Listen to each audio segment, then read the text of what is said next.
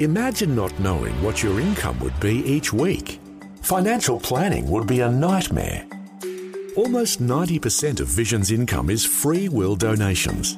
When supporters commit to monthly giving, it provides greater certainty when budgeting for regular expenses and weighing up new opportunities that arise. Knowing we can rely on regular gifts each month takes some of the guesswork out of operating a faith ministry. Monthly givers who share our mission are called Visionary Extra Mile Partners. And right now, you're invited to join this growing group of faithful supporters. The amount of your tax-deductible monthly gift is completely up to you. What is most important is knowing that you are standing with us to reach Australia for the gospel.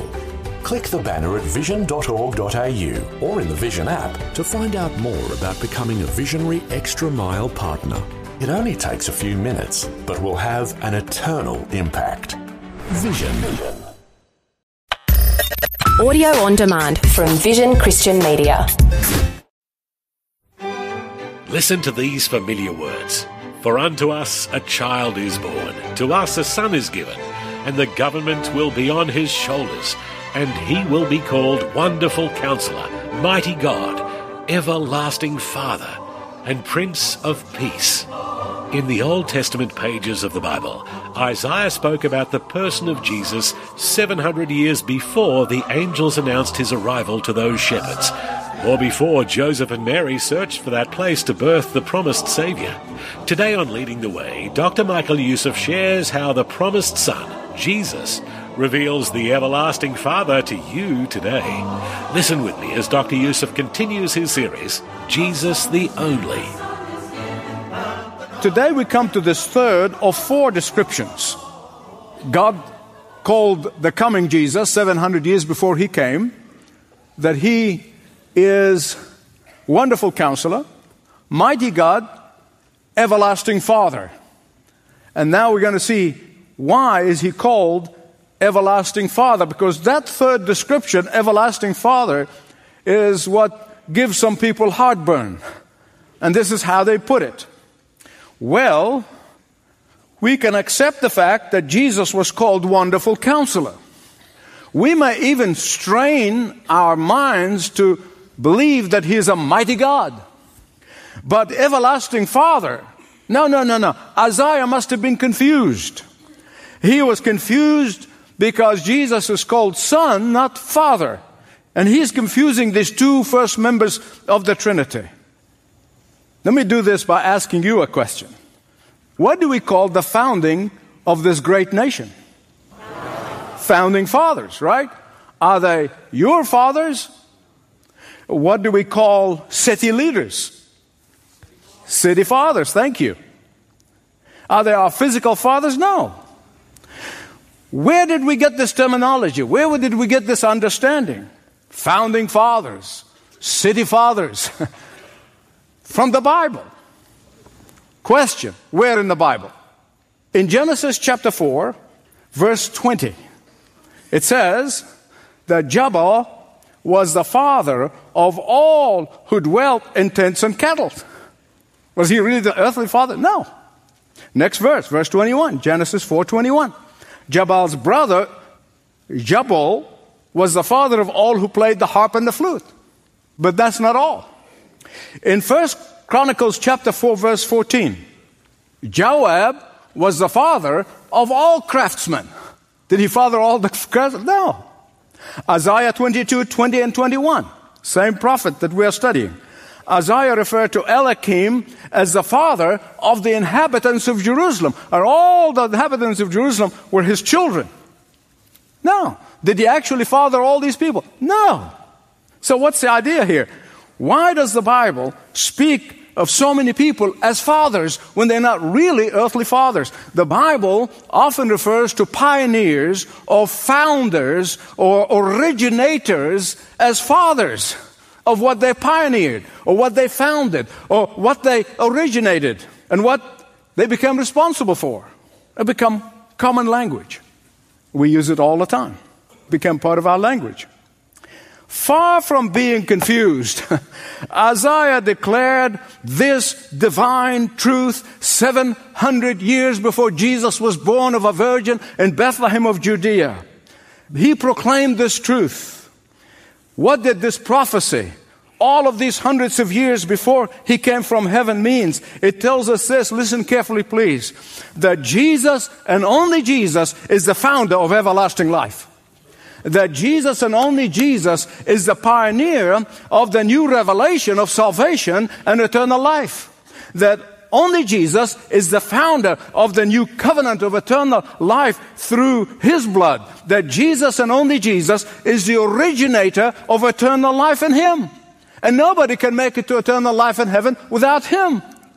What is He saying? He's saying that without Jesus, there can be no eternal life in heaven. So much for those who say all the ways lead to God.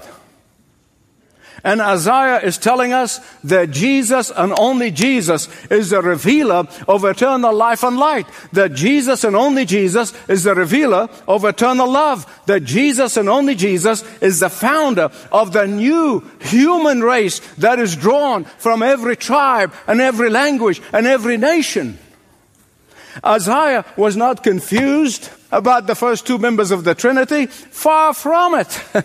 God inspired Isaiah to use common language to describe a heavenly revelation.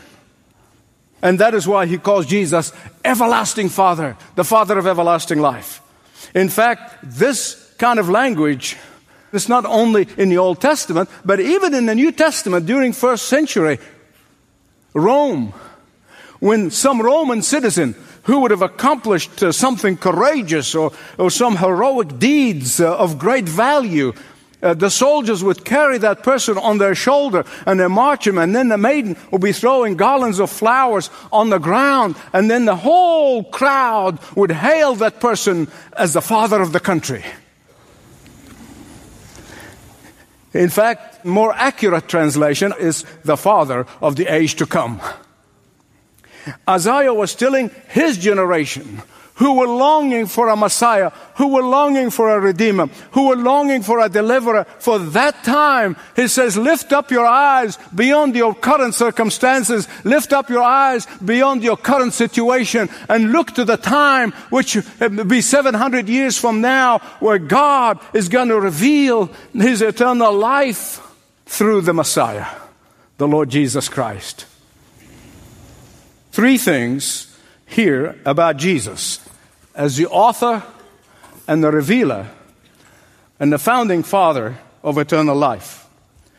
First of all, Jesus is the founding father of the new creation. Write those down. He is, secondly, the founding father of the new covenant. Thirdly, He is the founding father of a new clan of people. Let's look at these very quickly together.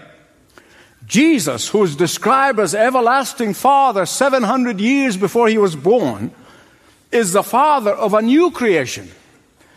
In the Old Testament, the people of Israel knew about God. They did not intimately or personally know God. Now, there were some exceptions. Abraham is an exception, where the Bible said that he spoke to God as one-to-one, and he was called the friend of God. Moses is an exception. He communed with God like a friend communed with a friend. Daniel, David, Elijah, Elisha, Isaiah, very few people who were privileged to have this intimate knowledge of God and experience the living God. But not the whole community of Israel. They did not. You say, why? Well, the Bible tells us why. The Bible said that there was a veil on their faces. The Bible said this veil was lifted by the everlasting Father, Jesus. That the puzzlement was solved by Jesus. The riddle was explained by Jesus. The mystery was revealed by Jesus. Listen to what John said. No one has seen God at any time. The only begotten Son, who is in the bosom of the Father, He has seen Him. Jesus, the everlasting Father, is the one who revealed the heart of God.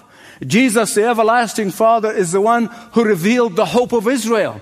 Jesus, the everlasting Father, is the one who revealed the nature and the character of God. Jesus, the everlasting Father, is the only one who revealed the mind of God. Jesus, the everlasting Father, is the one who revealed the only way to eternal life. It is Jesus, the everlasting Father, who is the only one who has revealed the holiness of God, the righteousness of God, the justice of God, and the mercy and the grace of God.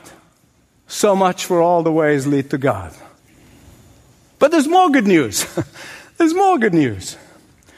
Because of His sinlessness and because of His righteousness, He is the only one who could reveal every aspect of the sinfulness of man and the wickedness of man. Jesus is the only one who could reveal the power of the mighty God to deal with the sinfulness of man and the wickedness of man. Jesus is the only one who could reveal the eternal life in the Father. Why? Because He experientially, empirically experienced the love of the Father, and therefore He was able to show us the love of the Father and reveal it to us. He alone could reveal it. How? By paying for the wages of the sin of everyone who believes in Him, everyone who surrendered to Him, that He bled on that cross. That blood was shed for them. God said that everyone who accepts this revelation of God through Jesus, the only revelation of God, will become a new creation. That's why He's the author of the new creation. That's why the Bible said Jesus is the only author and finisher of our faith. And that is why it is a fallacy for people to say, all the roads lead to God, all the roads lead to heaven. No, they don't. Only the Christian faith leads to the God of power and might. Jesus was called the everlasting Father 700 years before He was born of a virgin, because He's the only revelator of the new creation. Secondly, He's called everlasting Father because He's the only revealer of God's new covenant. The entire epistle to the Hebrews compares the old covenant with the new covenant, and then concludes most assuredly that the new covenant is far superior. In fact, the Old Testament would not make sense without Jesus. The Old Testament is a shadow, but in the New Testament you see the person behind that shadow.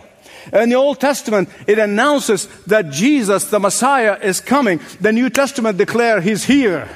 The Old Testament is filled with expectation and with hope of His coming. The New Testament says that hope is fulfilled. See, that's why we celebrate Christmas. It's not in the shopping and all the stuff that goes with it. It is because we have joy in the fact that God became man. Every time you think of the everlasting Father concept, think of how we often refer to Socrates as the father of philosophy, and Galen as the father of medicine, and Herodotus as the father of history. Jesus is the father of the new covenant. John said the law was given through Moses, but grace and truth were in Christ. And because He is the truth, not searching for the truth like Buddha, He is the truth, not trying to find the truth like Muhammad. No. He is the truth. He is the truth.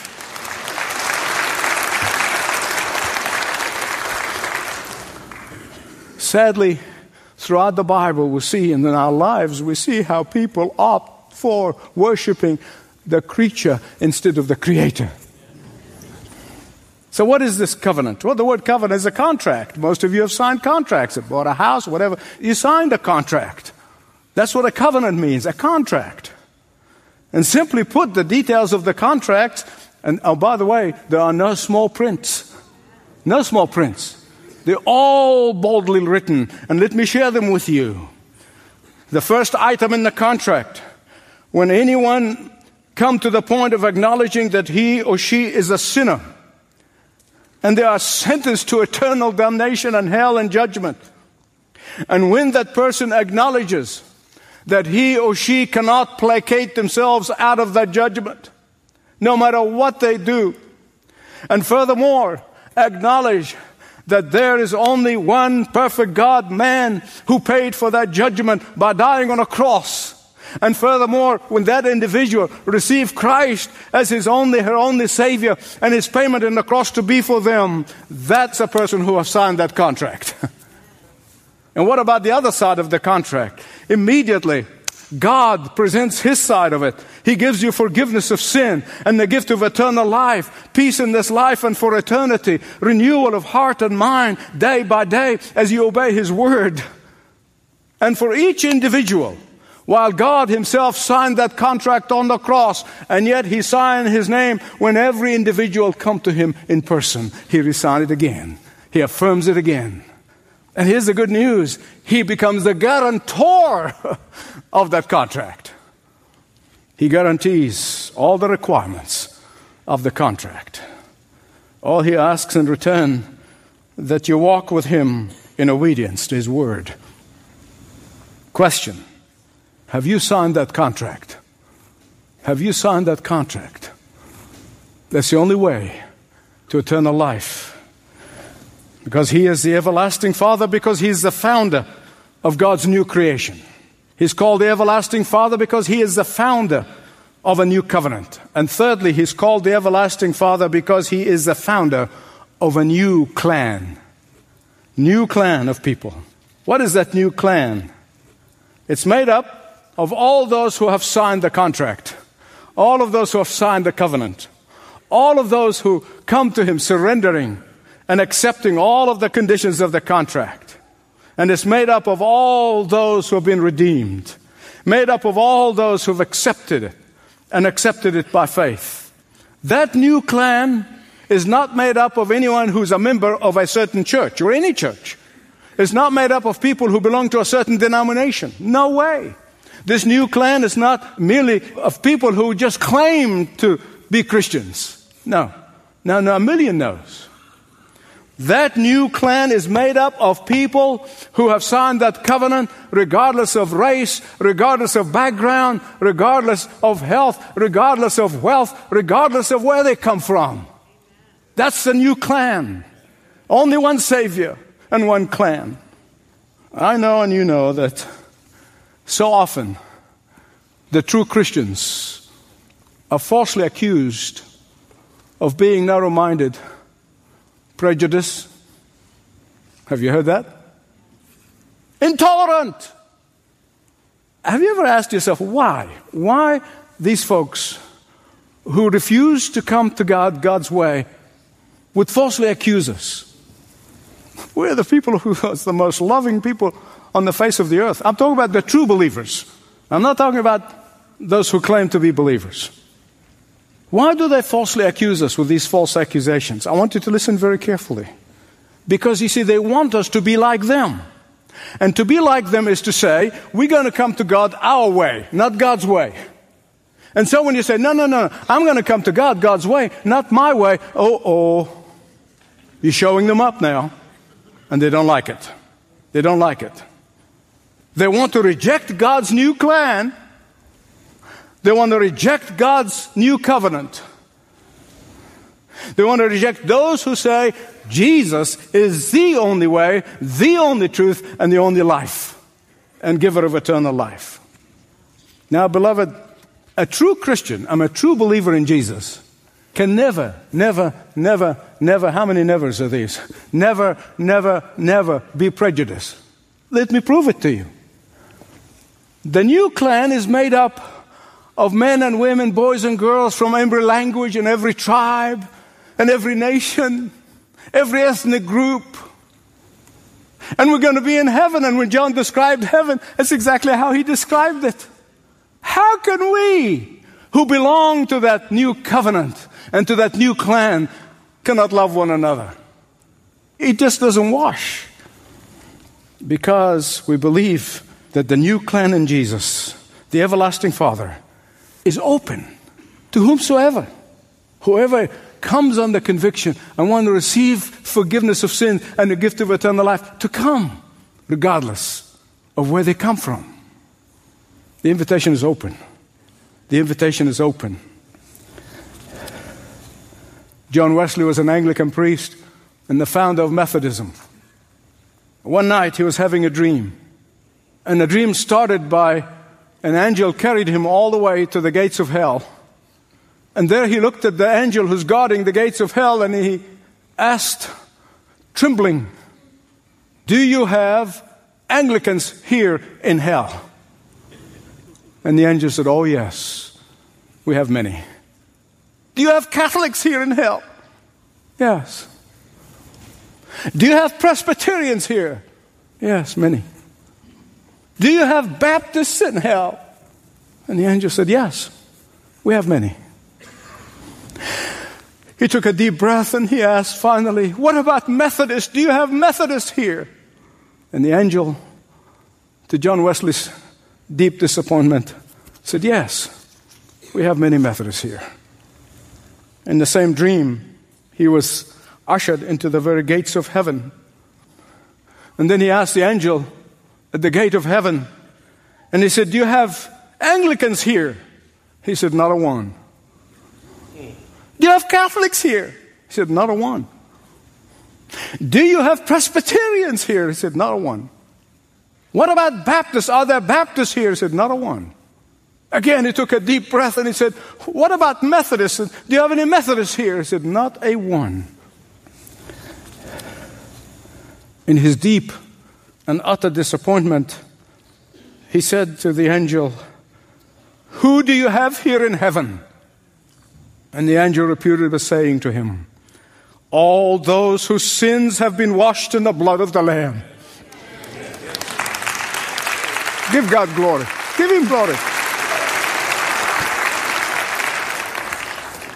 Beloved, only Jesus, the everlasting Father, not a church or a denomination, or pope or bishop or priest or pastor, can truly get you to heaven. For heaven is all about Jesus. I have to chuckle every time I see one of those Hollywood types and they say, "Yeah, when I die, I go to heaven." I kind of scratch my head. I say, "Now, wait a minute. Heaven is all about Jesus. You're rejecting Jesus and you're rejecting His church. And you think when you die, you're going to heaven? That would be hell for you." Heaven is all about Jesus and the worship of Jesus. John the Revelator, though he leaned on Jesus' shoulder for many years, when he saw the glorified Jesus in heaven, he fell on his face. It is my prayer that if anyone here who has never really made that commitment, made acknowledgement of sin and recognizing that Jesus is the only one, the everlasting Father, who can take you to heaven, who can give you peace here and now and peace for eternity, you do that today. Father, my comfort is that you know every heart, you know every thought before we think these thoughts. And I pray, Holy Spirit, that you would speak to every individual, those who need conviction in order to come to the Lord Jesus and receive salvation, those who have known Jesus for many years, but they're grown familiar and never get really excited afresh at the fact that the God of the universe became a babe in the manger, died on a cross and rose again. May this be an awakening for some. For all of us, our Father, I pray this is a time of renewal. In Jesus' name. Well, it's the day after Christmas. Out-of-town visitors may be packing up or already heading for home or a new destination. We're praying that your travels will be safe and your time with family and friends a blessed one. Why not take a moment these holidays to catch up on past messages you may have missed by heading to our website and finding out more about our on-demand messages and our app, ltw.org, ltw.org. This program is provided by Leading the Way with Dr. Michael Youssef. Connect via television, YouTube, Facebook, Twitter, and all of our social media networks. Learn more at ltw.org.